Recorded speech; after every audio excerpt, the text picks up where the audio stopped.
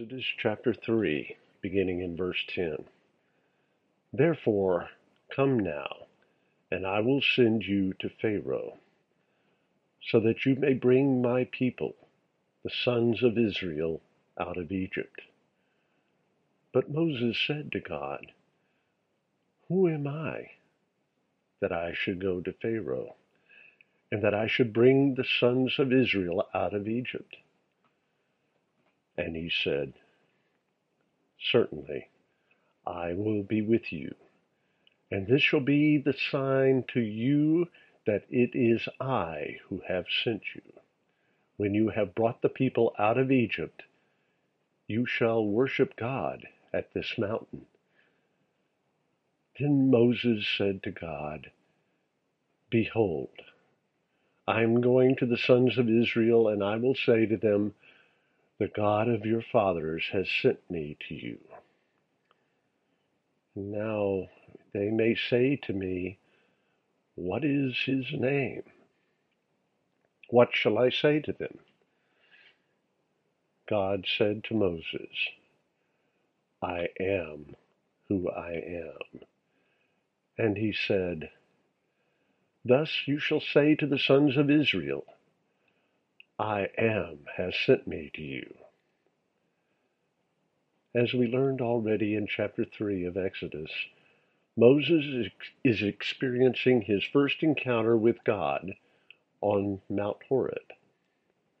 But is he the Father, or is he the Son? Let's back up just a bit. To the instant God appeared in Exodus chapter 3, verse 2. The angel of the Lord appeared to him in a blazing fire from the midst of a bush. And he looked, and behold, the bush was burning with fire, yet the bush was not consumed.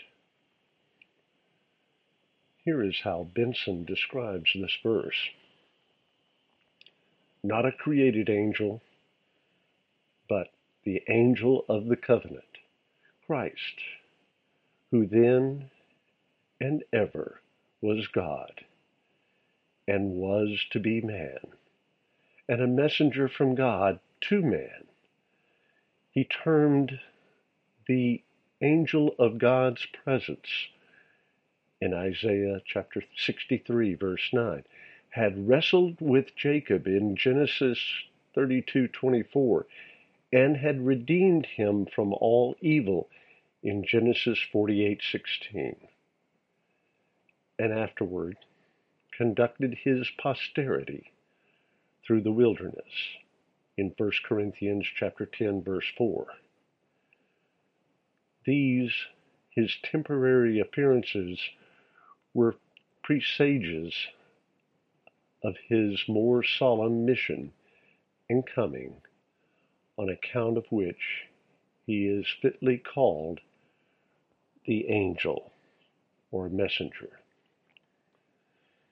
And look what happens next.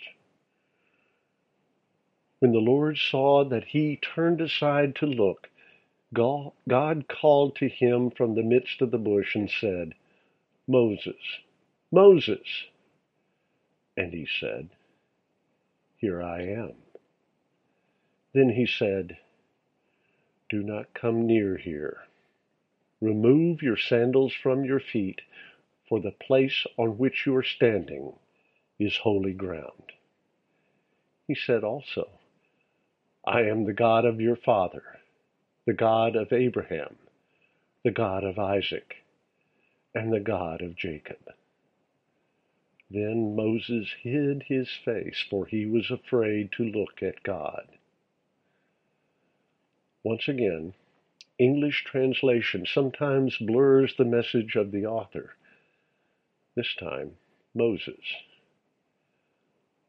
Let's take a breath here and focus on one word, Lord. Interestingly, the Lord himself provides us a succinct explanation for his name in verse 14. God said to Moses, I am who I am. And he said, Thus you shall say to the sons of Israel, I am has sent me to you. This explanation points directly at John chapter 8, verse 58.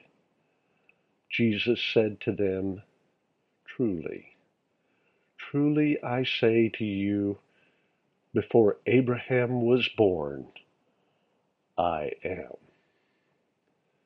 The response to this incredible statement of fact by the Messiah was met by the Jews in the temple with violence. The Jews grabbed for stones with which they intended to kill Jesus on the spot. They were unable to understand the truth they heard for themselves from the source of truth. The reason they were prevented from stoning Jesus was because God would not allow it. The two travelers on the Emmaus Road would have remembered more about the name found in Exodus chapter 6. God spoke further to Moses and said to him, I am the Lord. And I appeared to Abraham, Isaac, and Jacob as God Almighty. But by my name, Lord, I did not make myself known to them. Here, God provided Moses a further distinction between God Almighty, or, if you will, El Shaddai, and Yahweh. Just taking one patriarch, Abraham, we find the Lord revealed not directly to him, but to someone known to him, in Genesis chapter 16, beginning in verse 7.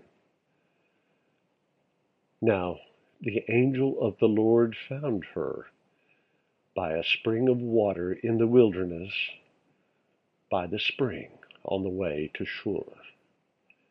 He said, Hagar, Sarah's maid, where have you come from and where are you going? And she said, I am fleeing from the presence of my mistress Sarai.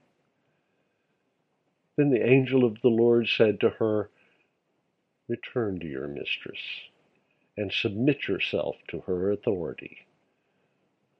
Moreover, the angel of the Lord said to her, I will greatly multiply your descendants, so that they will be too many to count. The angel of the Lord said to her further, Behold, you are with child, and you will bear a son, and you shall call his name Ishmael, because the Lord has given heed to your affliction. He will be a wild donkey of a man. His hand will be against everyone, and everyone's hand will be against him. And he will live to the east of all his brothers. Then she called the name of the Lord who spoke to her, You are a God who sees. For she said, Have I even remained alive here after seeing him? From Gill's exposition of the entire Bible, and the angel of the Lord found her. This is the first time that mention is made of an angel in Scripture. But it is not to be understood of a created angel, but of a divine person, as appears from Genesis 16:10, the uncreated angel, the Logos, or Son of God, called the angel of God's presence, and the angel of the covenant, Isaiah 63:9 and Malachi 3:1, who often appeared in a human form before his incarnation.